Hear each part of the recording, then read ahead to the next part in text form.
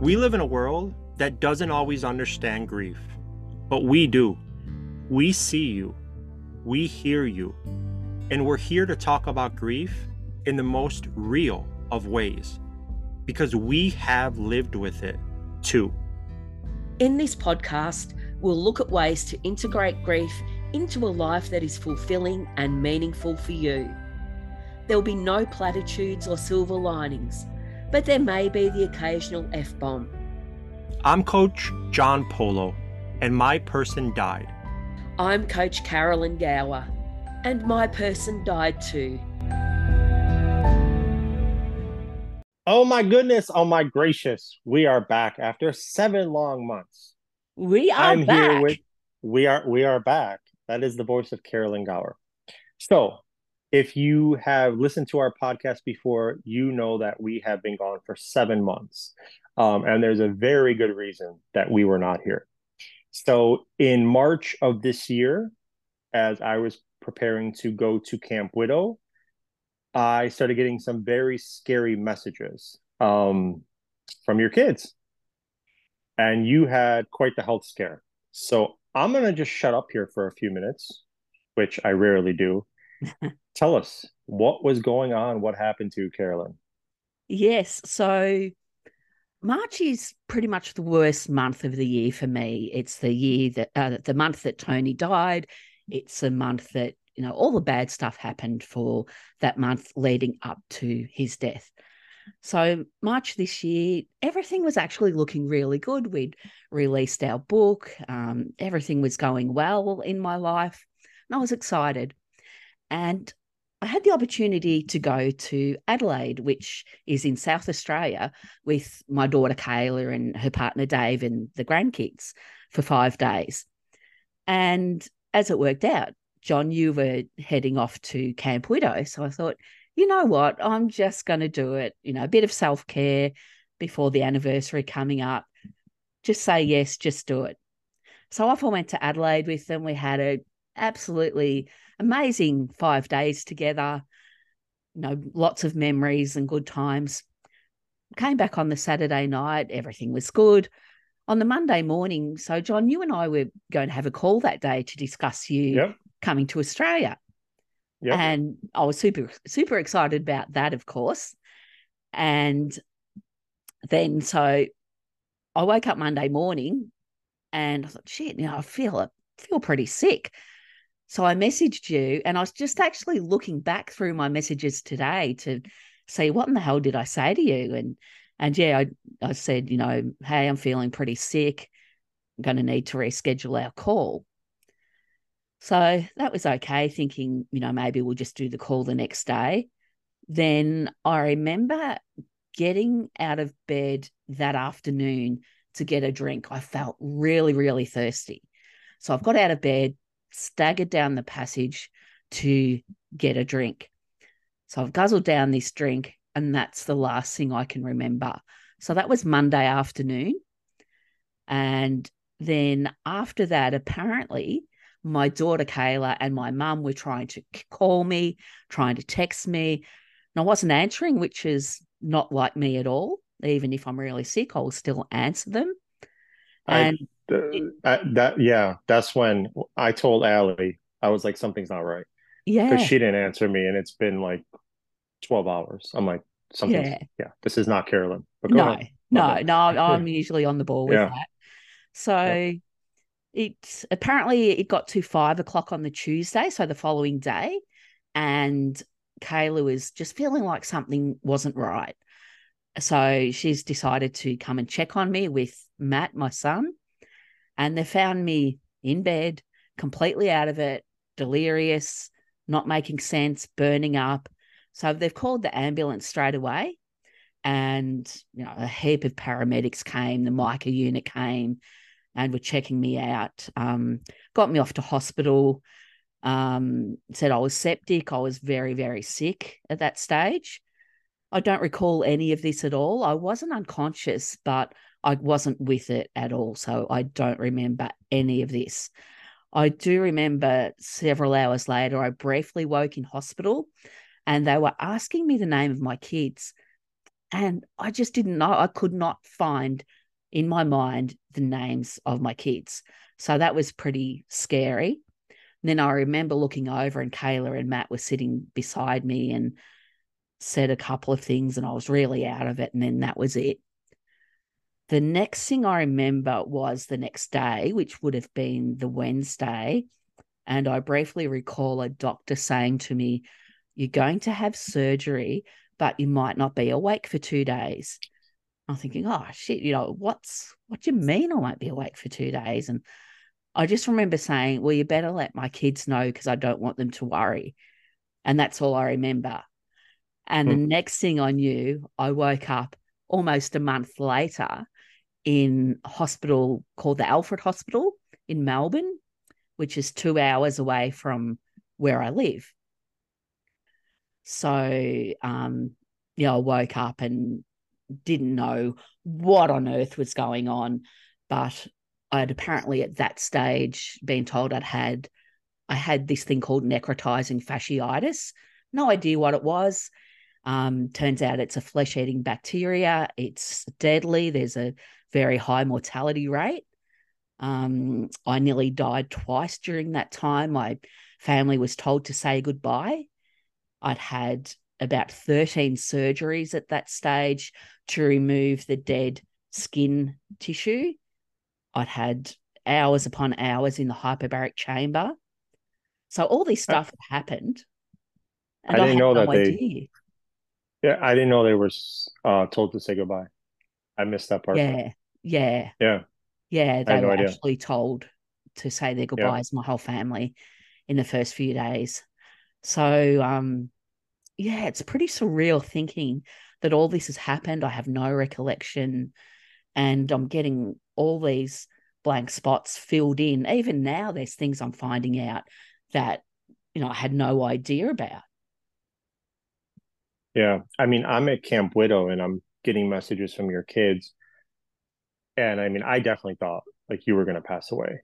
I talked to two people there about the very little information that I had, and it was Nancy Salzman, who we Yeah. interviewed in the podcast. I'm pretty close with her, and Michelle Neff Hernandez. And I just Yes. remember sitting there with Michelle Neff Hernandez, and she's like, "What is going on?" And I'm like, "I don't know. Like, she has some kind of like bacteria or something, some virus." And I just remember telling her basically, like, "Yeah, I don't think she's gonna pull through."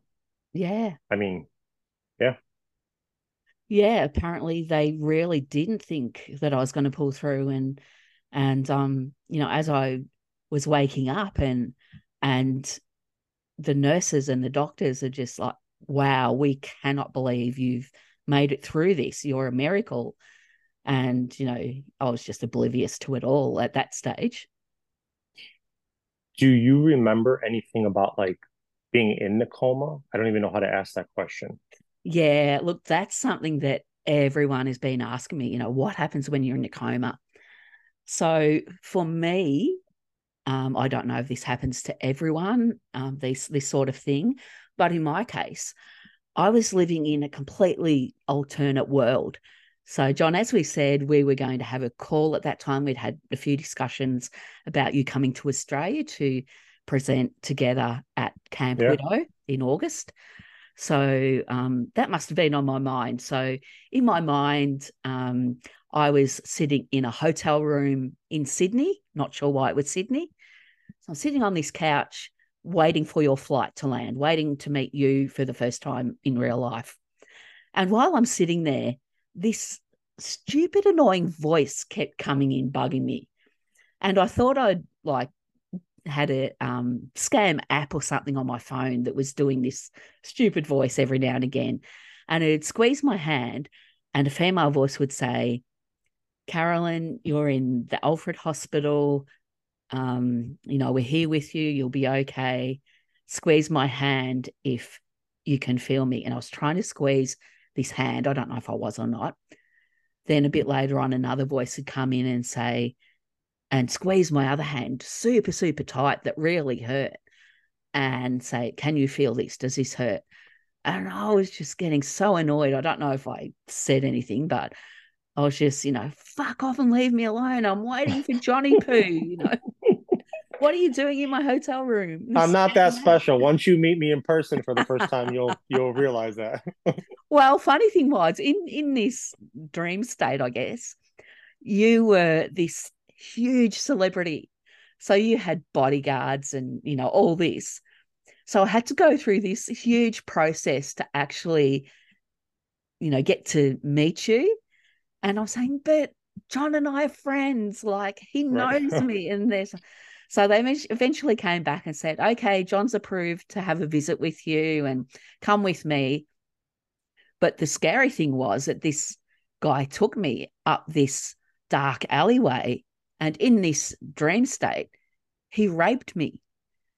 And I didn't see John, I didn't see anyone. Like, I was raped, and that was the end of that story. Can't remember anything else happening with that story. And it What the was super scary. It was horrible. It was really, really horrible. I remember feeling horrible for ages. And I actually even thought I put it on Facebook, look out for this guy, because he raped me. He took me up an alleyway and raped me. And then when I did wake up, I thought, shit, did I put that on Facebook? What's happened? It was so confusing. So that was one of the things that happened in the coma. The other thing that happened that was really traumatic was I was trying to find my parents, and I heard that they had gone to visit these people, a couple that they apparently knew that I knew nothing about. So I've tracked them down, and I found them at this house in the middle of nowhere. And I found my mum, and I said, where's Dad? And no one could tell me where my dad was. But I was suspicious that these people that they were with had murdered him. And Mum didn't know, and I couldn't get any information. So there was all this story going on around that I thought my dad had been murdered. And once again, that was really traumatic and scary during that time. So they're the main stories that I can remember during my coma. Yeah. So I mean, yeah, that in itself is beyond horrible. Like, just if you think about just having a dream of being the victim of that type of violence, or then the dream, a normal dream of having your parent like being murdered. Like, this type of stuff is horrific and traumatic on its own. If you just have a dream about it, let alone if Yeah. it really happens in real life to somebody, right? But then Yeah. to be in a coma and to have this happen. So you're fighting for your life, and now you're dealing with all this other traumatic shit going through your brain, going through your heart. Whew, that's heavy. Yeah. And what I've since been told is that when you're in a coma, it's not like a dream where you're just dreaming it and you wake up and, oh, yeah, that was a dream. It's more real. It involves all your senses. So when you do recall it, it feels like it really happened. Do you, I mean, obviously we're both coaches and we can both talk a little bit about trauma, but neither of us is like a trauma specialist, right? Is that true of you too? You're not, right? A trauma I've studied specialist? trauma quite a bit. So I Okay. guess you could say I'm trauma informed. Okay, right. So I can help on the edges with trauma. I'm not a trauma specialist by any means. Are you seeking, do you need support for that at this point? I have For been those things? getting some support Okay. through that through a psychologist that I've known for a long time Okay, good. since before Tony died. We both saw her, and someone I Good. feel very comfortable with, and so I have been doing a bit of work on that, and it's much better now. Good. Um, I did remember it all when I first woke up, and then I must have kind of blocked it out for a while. And it was only probably maybe 6 8 weeks ago that it's all come back to me. And I thought, oh shit, that happened. And it hit me really Right. hard then. So I think my body had pushed it to the side while had so much other physical work to do to recover. Right. And then, it's come back, and at the time where I've needed to work through that. And I have been. And I guess it's a bit about understanding that it wasn't real, Right. and I don't need to keep revisiting it to Hmm. go through what happened and understand it, because it wasn't real. So I Right. do a lot of grounding work to bring myself back to present and that sort of thing. Right, right. We did a whole episode about signs. Yeah. So for all the people that don't believe in them and we respect their opinion, there are a lot of people who do believe in signs. You and I believe in signs. Um, did Tony, who, if you're a new listener, is your deceased husband, did Tony pop into your coma at any point? Did he come and visit? Well, he didn't, um, which that was the first thing I was trying to recall when I became more with it. I couldn't remember seeing him. And I took that as a sign that he was saying, okay, you're not coming here, get away. Like, you've got shit to do. You're not ready for this. Go back and do your thing. But then something happened just last week that really threw me. And it sort of made me question whether I did have some sort of contact with him during the coma. So I was watching a TV show last week, and there was a couple that were kind of kidnapped and put away in this old building, and the female escaped and she was exhausted, so she collapsed under a tree because she was in the middle of nowhere, and her partner, who was still trapped in the building, was coming to her like in a dream, and he was saying, get up, wake up, get moving, get help, sort of thing. And the whole time I was watching this, it was like, this feels really familiar. It just sent a shiver right through my body, and it felt really like something I'd been through. And next thing, he yelled out in her mind, get up, really loud. And I just started shaking because in my head, I could hear Tony's voice yelling at me, go back. And I thought, whoa. So I guess I'm not really sure if that happened when I was in the coma, but it just felt really familiar, like I was remembering something that he was I telling me don't to go know. back. I don't know if you remember this. I think on our first call, after you got out of the coma, you were still in the hospital, all wired up and everything. And we did a call, and I'm pretty sure you told me that. Oh, Like, I'm pretty really? sure you told me that. I could be wrong in the way I'm phrasing this, but I'm pretty sure you told me that, like, you felt like you had a choice whether Yeah. or not you were going to go or not, but that, like, Tony told you you're staying.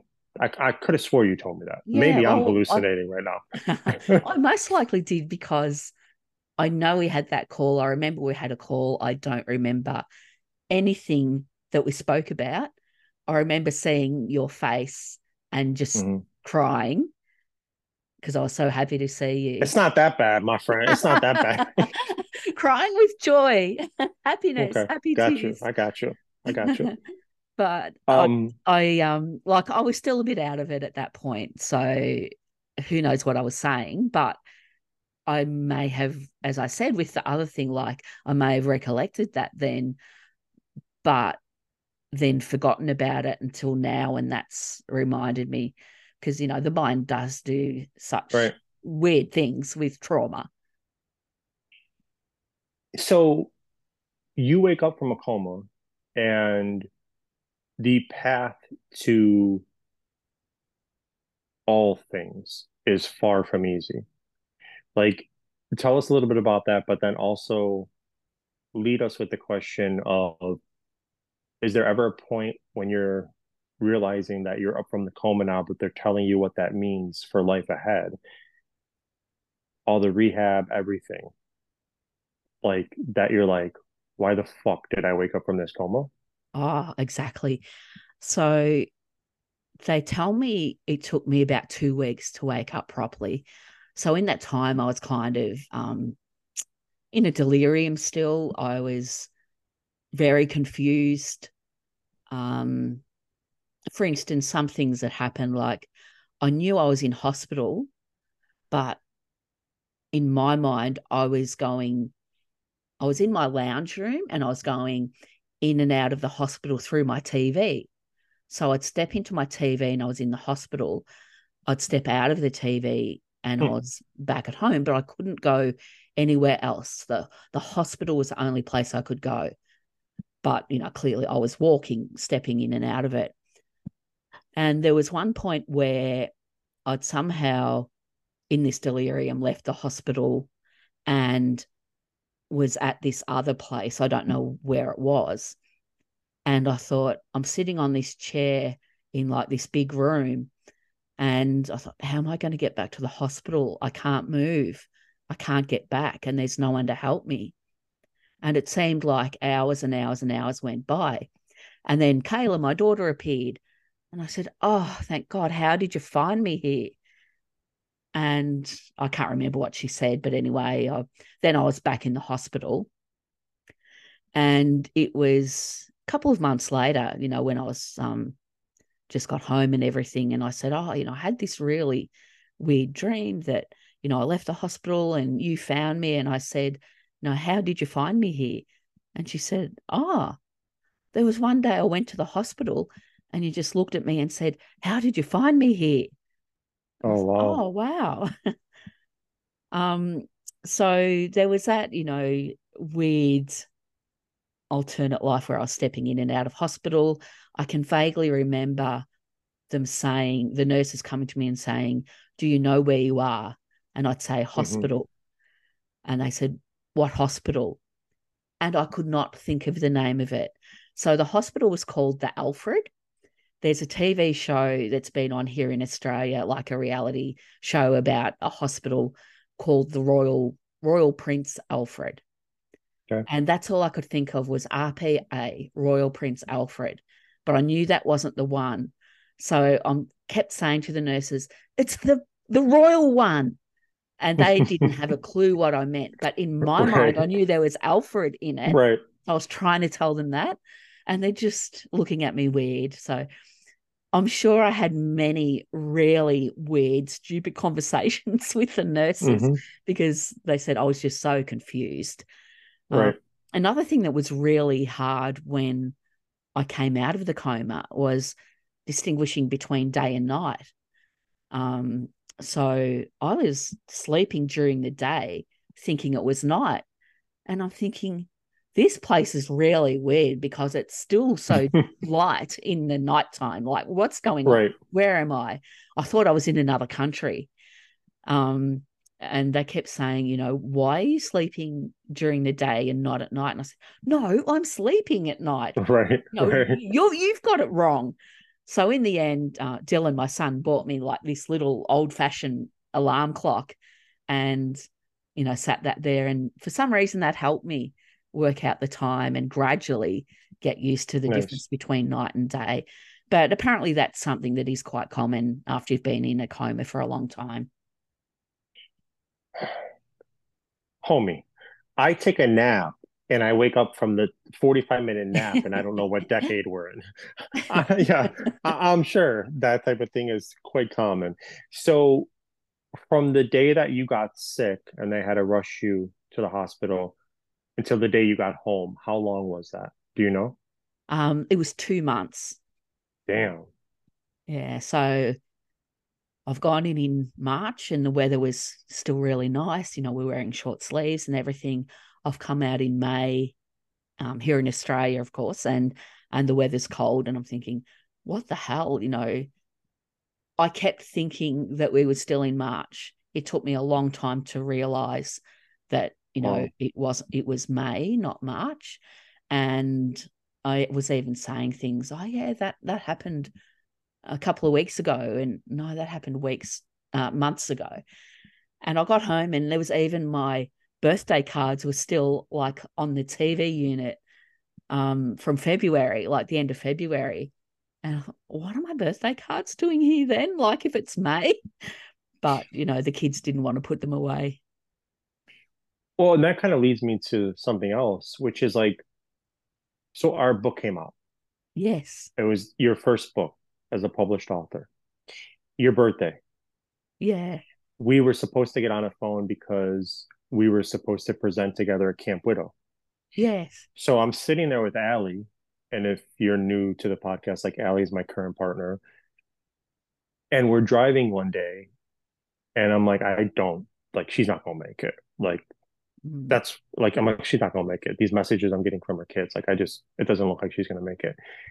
And I don't remember exactly how she phrased it, but she said something along the lines of like, what the fuck? Like, after the death of Tony, and now you work so hard to rebuild yourself and your life, and your first book comes out, and we're Yeah. gonna go and we're gonna present, and like, it's your birthday, and it's just like, oh my God, she's got all this forward momentum, and now you got what kind of flesh bacteria eating virus? It was just Yeah. like we were sitting there like, what the fuck? Um, but let me take it back for a second. So when you first get home and you see your home, you're walking through the front door, how are you feeling? It was a really strange feeling. It was very emotional. And like I'd pushed so hard to get out of hospital.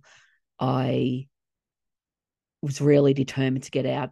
And the main reason was because Kayla was driving to Melbourne every day that she could around work, around three little kids. And she was exhausted. I could see she was exhausted. I was really scared that she was going to have an accident, and I couldn't have lived with that. And I just thought, I have to get home as quick as I can to make it easier on all the family. So, I kind of pushed myself physically to get to a point where they'd let me come home, because originally I was meant to go to an inpatient rehab unit, but I really didn't want to go to that because after having such a serious bacterial infection, all infections scare you. So the thought of Yeah. going to another hospital really scared me.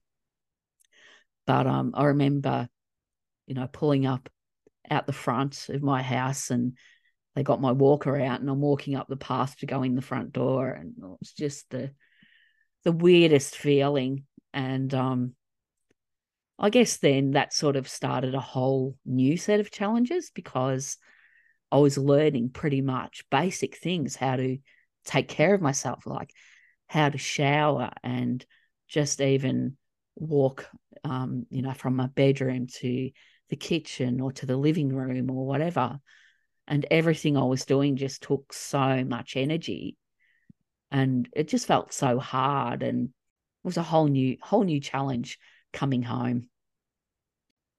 So going through anything like this is so traumatic and so horrible. By the way, before I ask you this question, how many surgeries did you have in total? I had 15 in total. Okay. Okay. It, just ridiculous, right? What you went through. But you also went through it without Tony.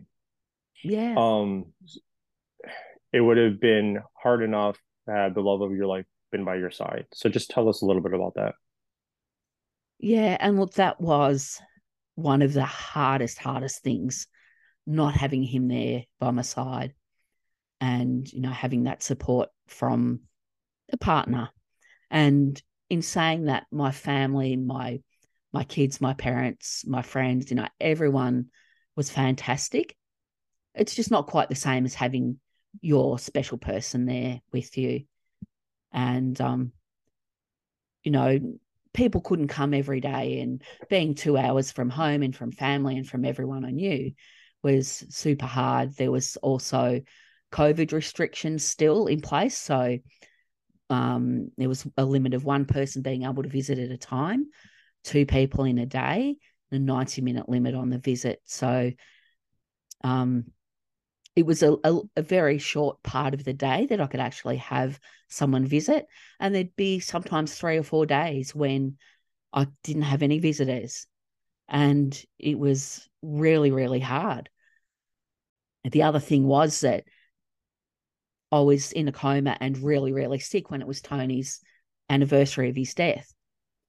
And everyone thought that if I was going to die, that was going to be the day, his anniversary. And yeah, it must have been so hard for everyone. I just find it, I hate that I put them through that. Of course, I had no choice, but it's really hard knowing what I put them through for those weeks that I was in the coma, having to say goodbye, how sick I was, and then Tony's anniversary. That narrative, come on now, don't make me yell at you in front of everyone. That narrative, come on now. Don't even let the words I put them through come out of your mouth. Yeah, I know. It's hard not to think that. I mean, I I know. think because we know, don't we? Like we know what it feels like to watch someone you Hmm. love dying. We know that Yeah. anticipatory grief. Yep. We know what's ahead if your loved one dies. And Yep. that's what hits me because I know all Hmm. that. That's what hit me Hmm. about that whole Yep. thing. Yep. So, what helped you get through this time? All of it. Like not only like in the hospital, but coming back home, having to learn to walk again, all of the things. What helped you to get through it? Well, when I first woke up and understood what had happened, and as I'm lying there, like I'm lying in this bed that I'd been in for about 6 weeks at that point, and I couldn't move. I couldn't do anything for myself. I had no strength whatsoever. Like I couldn't even hold my phone. And I'm lying there thinking, why in the fuck didn't they just let me die? Like, why did they fight so hard to keep me alive? And how could you not? Yeah, Like, how could you not at least have those moments? Do you know what I'm saying? yeah. And I guess, you're lying there and you've got like a nappy or a diaper, as you call it, on, and people have to wipe your bum, people have to bathe you in the bed, and you just can't do anything. I mean, the first time they tried to stand me up was the weirdest thing. Like I stood up for about 2 seconds on this machine thing and I was all dizzy and wobbly and I had no strength. And I thought, I can't do this. I really cannot do this. I give up. Like it's all too hard. I don't want to do it. And then I guess as the days went by, I kind of started noticing things around me. And I noticed, my kids, my family, my grandkids turning up, like they're making the 2 hour trip to visit me for 90 minutes and then the 2 hour trip home. They kept turning up. And I noticed how they made me feel. Like was seeing them was that little glimmer in my day. And Yeah. I noticed all the hospital staff, my medical team. It's got a huge medical team for so many Yeah. different things. And they're working so hard and they're working long hours and the nurses and they're also good to me and caring and want to help me and thinking, I can't let them down. Like I've got to try. And like I don't want to let myself down. Like, what am I thinking? Right. So I started looking for more and more glimmers in each day. Just little things that make me smile and help me get through another day because the days were bloody long in there. And I started thinking about a guy called Matt Galinsky.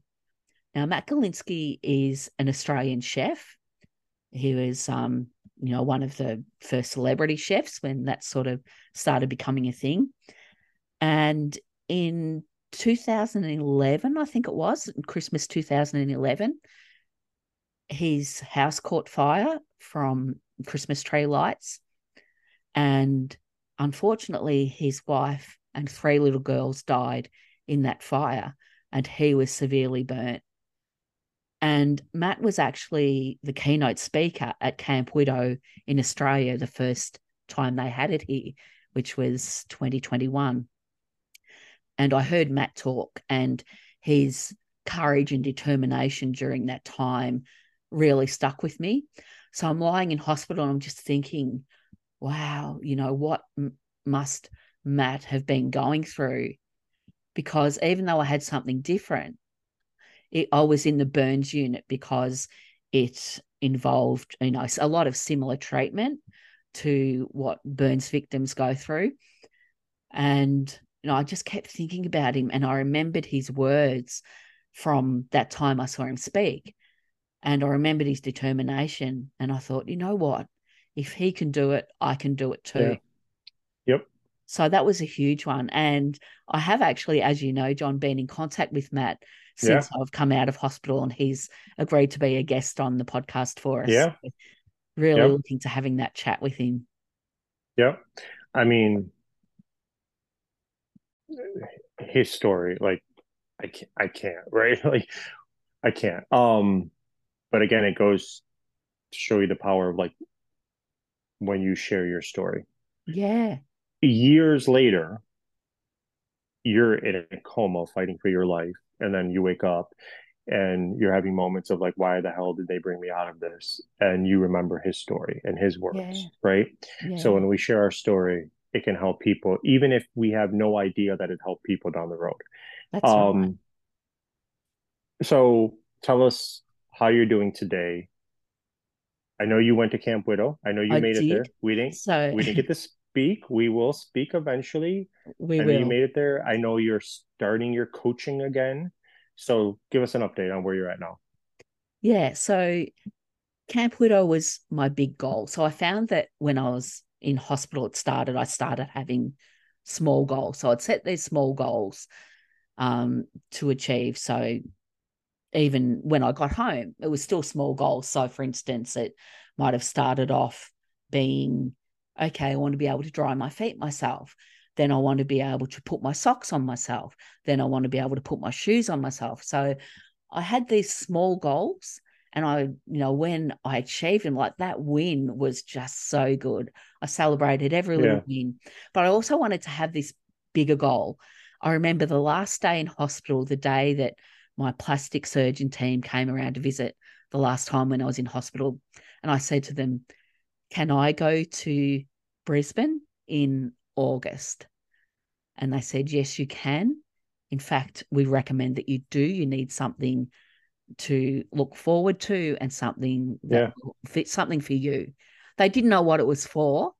They might have changed their mind if they didn't know it was sitting on the Right. beach doing nothing, but Right. I wasn't going to tell them that. I got my permission, so that's it. So I went to Camp Widow and it was a big effort to get there. It was a lot of help from my team of therapists that I'm working with for my rehab um, to get me well enough physically to go there. It was a lot of support from friends who I went with to push me in the wheelchair at the airport, to help me with my luggage, to help me with all sorts of stuff. It was amazing. But the grief the widow community, like being around my people was the best therapy. It was Yeah. amazing. Seeing people that I knew, meeting new people, meeting people that, listened to our podcast. It was just really, really good therapy. I was exhausted by the end of it, but I did take time each day to have a rest. And I'm so, so glad I went and achieved that huge goal. And, next year, my aim is to speak there, be a presenter. Well, you should be giving the keynote, should you not? I'd love to give the keynote. Yeah. Yeah. You should be. I'd love to give the keynote. So glad I did that, even though I did come back with COVID and that knocked me around for several weeks, put my rehab back a bit, but I'm just starting to move forward again now. Good. Good. I haven't even asked you this question, so I have no idea how you're going to answer it. How is the walking going? With the walking, it's getting there. It's been such a slow journey through the walking. I'm mostly using the walking stick now, or do you call it cane? Is it cane that you guys Uh, call it? yeah, yeah, you can call it cane. Yep. Yeah. So I'm mostly using that now. I'm doing very short stints of walking without it between rails at my rehab, Okay. just a few steps. And it feels really weird. Once I'm walking again, I'm never going to take walking for granted. Like, Right. it's Mm-hmm. crazy. Yeah. Like, it's something that we all just do without even thinking about it. And Mm-hmm. this, not having done it unaided for 7 months, is just, oh my God, I can't wait till I can walk unaided Right. again. Yeah. Yeah. So, so you talked about Matt Galinsky's keynote at camp and how, what was it, a year later? Was it a year later or 2 years later? 2 years. Okay. So you hear him give this keynote at camp, Widow, about losing his wife and his three daughters in a fire. And 2 years later, that serves as inspiration to you to not give up, to not quit, to somehow, some way keep going, right? Yeah. So if somebody's listening to this, whether they take some kind of unbelievably profound inspiration from this now, or maybe in the future they think back to it when they need it and they're profoundly inspired by it. What's your message to them? Oh, so many messages. So I guess Well, don't accepting. give us the whole keynote. Don't give us the whole keynote right now. No. Just give us a few bullet points. I guess accepting that there will be hard days. There always will be harder days. And also to keep going on those harder days, even if it's slow, like however you can, just keep putting one foot in front of the other, 1 second, 1 minute, 1 hour at a time. You don't have to have all the answers now. And also to acknowledge how far you've come. And I need to keep reminding myself of this now, Yeah. even because, like, I think, oh, I'm so frustrated. I can't walk without this stick yet. I'm so frustrated. It takes so much energy to cook a meal. I'm getting so tired. But then, it was only a few months ago that I was in bed and I couldn't do anything for myself. And I would dream then about being able to get around with a stick or a walker, or being able to prepare some food or go out for lunch with friends. Like, I would dream about doing those things. And now here I am doing them, but I'm still putting myself down for not thinking that I'm far enough ahead. A big thing for me has been allowing people to help me, because, like, I was Tony's carer for most of our Yep. relationship. I'm used to being the carer. I'm not used to Yep. being the one that gets cared for. Right. And I've had to accept that because I've had no choice. Like, I simply have not been able to do these things physically. So accepting that help has been a huge, huge thing for me to be able to do. And, even coming home from hospital and with my son Matt, he having to do everything for me. Um, it just felt so weird, but I guess I'm more accepting of it now because I know it's something that I had to do, and now I am starting to do things more myself. But also, as I said, have small goals. Don't just think about the big picture. Have small goals that you can celebrate those wins along the way. Have one bigger goal too, but like Camp Widow was my goal, and now Camp Yeah. Widow next year is my next goal. Yep. Um, and there's lots of other goals as well, but have something to look forward to. I guess make space for your emotions. So, yeah, you're not going to feel on top of the world all the time. That's okay. No one is. Even if nothing is going wrong in your life, there's no major illness or no grief or no trauma. We still all have those off days, where things don't feel right or we have those different emotions. That's normal. That's life. Allow those in and give yourself some grace. Yes to all of that. The one thing I want to point out is you're human. And I think that gratitude is an amazing, life-changing thing. I do. I also think, like most things in life, it's not permanent. Yeah. I think that we have moments where we're like, I'm so grateful for this thing. And I give really personal examples. I'm not going to give them right now, but with my clients, I give really personal examples, right? Like, I am so profoundly grateful for this, and I will be grateful every moment of every day for the rest of my life. And I think I could be wrong. You might tell me a year or two from now, hey, John, you're wrong. And I'm still grateful for every second of everything. But I think that it starts to drift away because this Yeah. human experience is difficult, et cetera, et cetera. But we can do the work to return ourselves to a place of gratitude. So Yes. my message to you for a second, and to anybody listening, is, if you start to lose some of that gratitude, if in 8 months you're annoyed with something else and you're not sitting there so thankful that you can walk again or that you can bathe yourself again, right? Like, that's okay. You don't need to beat yourself up for that either. It's just about doing the work to return yourself to the place of Exactly. gratitude. Does that make sense? Yes, I know yes, it makes sense to absolutely. you. Right? Yeah. So, John, I think that's enough about what I've been up to for the last 7 months. And you've had some pretty exciting stuff happening yourself in your life, especially in July. And knowing you the way that I do, I know that it's been a pretty big goal of yours to be a keynote speaker at Camp Widow. And this year in July at Camp Widow San Diego, you achieved that goal. Tell us a bit about that. So we're turning it on me now, huh? Yeah, so my goal actually is to be a full-time public speaker. So Camp Widow was a great opportunity to step into that ultimate goal, like you said.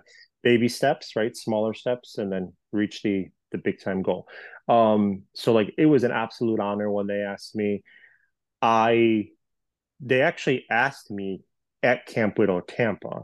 So I'm sitting there like I'm at Camp Widow Tampa doing what I love, speaking with friends, meeting new friends. I'm getting asked to do the keynote, but I'm also like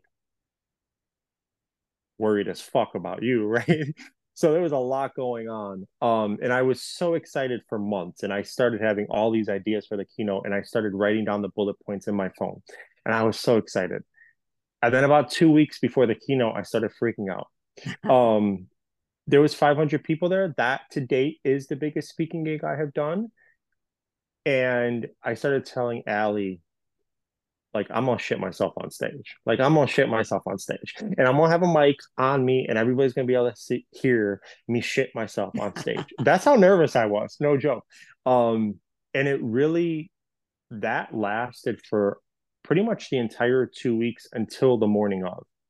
And I woke up the morning of cool, calm, collected, confident, ready to go.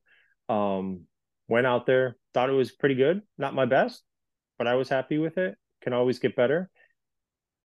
And look, I have watched the replay of your keynote and I've watched it a few times. And I must say, the first time I watched it, I had a few tears because I knew All how right. much that meant to you. And my Yeah. friend, it was absolutely amazing. You could, Thank you. I believe, you could not have done a better job of it. Like it was, it was impactful. It was inspiring. It was heartfelt. It was funny.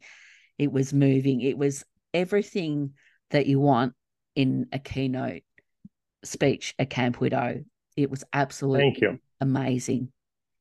And if And anybody wants to watch it, it is on YouTube. So you can go to my website exactly, and find my YouTube. Yep. yes, yes, I highly recommend it. If you haven't watched it yet, go ahead and watch it. It's amazing. Very proud of you, Johnny Poo. Thank you. Um, Quick note about that. So sorry, I just coughed in everybody's ear. Deal with it. You haven't heard me cough in 7 months. Um, so I'm sitting there with a friend 2 days before the keynote. So at Camp Widow, but 2 days before I'm about to speak. And I said to my friend, you know, I have a question for you. I said, should I wear my hat to the keynote? And my friend looked at me and she goes, I think you should go as John Polo. And this friend is actually a client of mine. And I said, fuck you, you're trying to coach me. But I said, I taught you well. And I wore my hat to the keynote. And it's interesting because, like, a lot of the big time motivational speakers in the world now will go in jeans and a t-shirt and a ball cap, and they always say like dress for the job you want. And I'm like, well, that's the job I want, and that's how I feel most comfortable. And when I was on stage, I was actually much more comfortable in my own skin than I've ever been before because I went as myself, right? So Yeah, I don't know why I'm mentioning that, other than I think that we all try to fit into societal expectations. yes, And the fact that on that day I said, fuck it, I'm going to go as myself and I'm going to be more authentic really helped me. Because as you know, like, I mean, I thought I was going to shit myself for 2 weeks. Yes. Well, the good news is you didn't shit yourself. Well, how do you know that? Well, yeah. You No, didn't I obviously woke shit up. yourself. I woke up and I was good to go that morning. Yeah. Yeah. Yeah. I really love that what you just said though, like to be the authentic you. Yeah. And people might have recognized you without your cap. Well, I don't. That's the first time I ever wore my cap to Camp Whittle or any speaking gig ever. Like Ah, okay. yeah, I don't wear it normally. Yeah.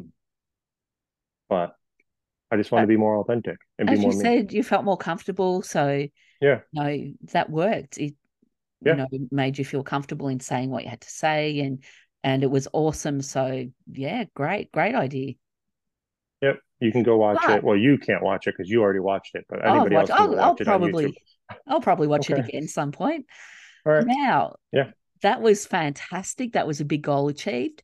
But there was something else exciting that happened while you're in San Diego that weekend. What was Yeah, that? there was. What was that?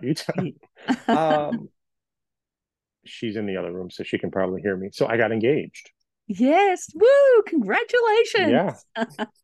That was amazing. And I know, Mm. you had actually mentioned to me several weeks before that you were planning to propose to Ali in San Diego. And I was so excited, like I could barely contain myself.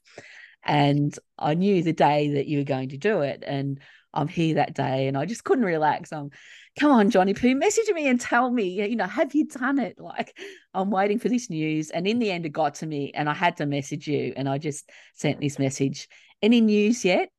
And I got this message back with these two photos of, hand, finger with Oh the, yeah. the engagement ring on it from Ali.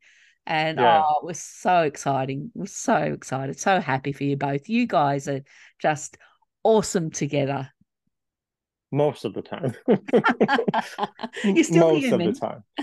Most of the time. You were only one of a few humans that I told that I was proposing. It's Yeah. interesting because funny story. So a couple months ago, I went and I got an iPad, and Allie has pretty much confiscated my iPad. It's her iPad now, apparently. Um, so whenever I get a text message, it comes through on my phone, but it also comes through on the iPad. So Ah. I didn't have the heart to tell you, given everything you were going through. She didn't see it, but on a number of occasions, you texted me and you were like, "Oh, are you practicing?" Oh no. I'm laughing You like should have they. told me. I'm laughing because they can't see right now, but I could see you. So you would text like, "Oh, are you practicing the keynote and your engagement speech?" And Oh she didn't shit. see it because she just so happened to not have the iPad in those moments. But I'm Oh, sitting there like, oh my fucking, like no, she's gonna send this at the wrong time. oh shit. But I You just should didn't have have the told heart to me. say no. I didn't have the heart. You were going through too much. I was like, oh, I'll just pray for the best. Yeah. Oh, you could tell I was excited. Yeah, we were excited. It was good. Yep, and I did it actually on the beach where we're moving next year. Yeah. So, yep. Yeah. Oh, very special. So that's enough about me. Let's give them our listeners a quick sneak peek at the season ahead. Sounds good. All right. So we have a couple great interviews. We do actually have two episodes that we recorded before you got sick. Yeah. One is an interview, and one is more of a share your story with us type question. We have Matt, as you were saying, for another interview. We're also going to have obviously a bunch of new episodes with new content. There's going to be a number of episodes. I don't know if it's two or three, maybe you remember, that are replays. So some of our more popular episodes we're going to replay again for you guys, right? Yeah. Is that Yeah. I right? think I Okay. think too. Yeah, two, I think. I think one is a holiday episode, Yeah. and then the other one we haven't talked about yet, although I have one in mind. Oh, Um, I do too. It'd be interesting to see all if we right. have the Well, same one in mind. we'll fight it out. Um, I'm kind of excited about this season because we are going to take a little bit of a different approach and that we're going to kind of let it fly. We're going to try to come and we do pre-record these episodes, but we're going to try to record where there's absolutely no editing needed. Um, And Carolyn and I were having a discussion about this right before we started recording this episode. And I said, should we tell them we're going to be a little more unfiltered this year? And then I said to myself, wait, like we've already been really unfiltered in all the episodes we've done. Like we haven't really held back. And then I said to myself, yeah, we did a sex episode. We did. And I talked about, masturbating to my deceased wife and how I couldn't do that anymore after 6 months after she passed and how that was a secondary loss. And I'm like, I don't think we need to become more unfiltered. I think we're unfiltered enough. I think we're unfiltered enough.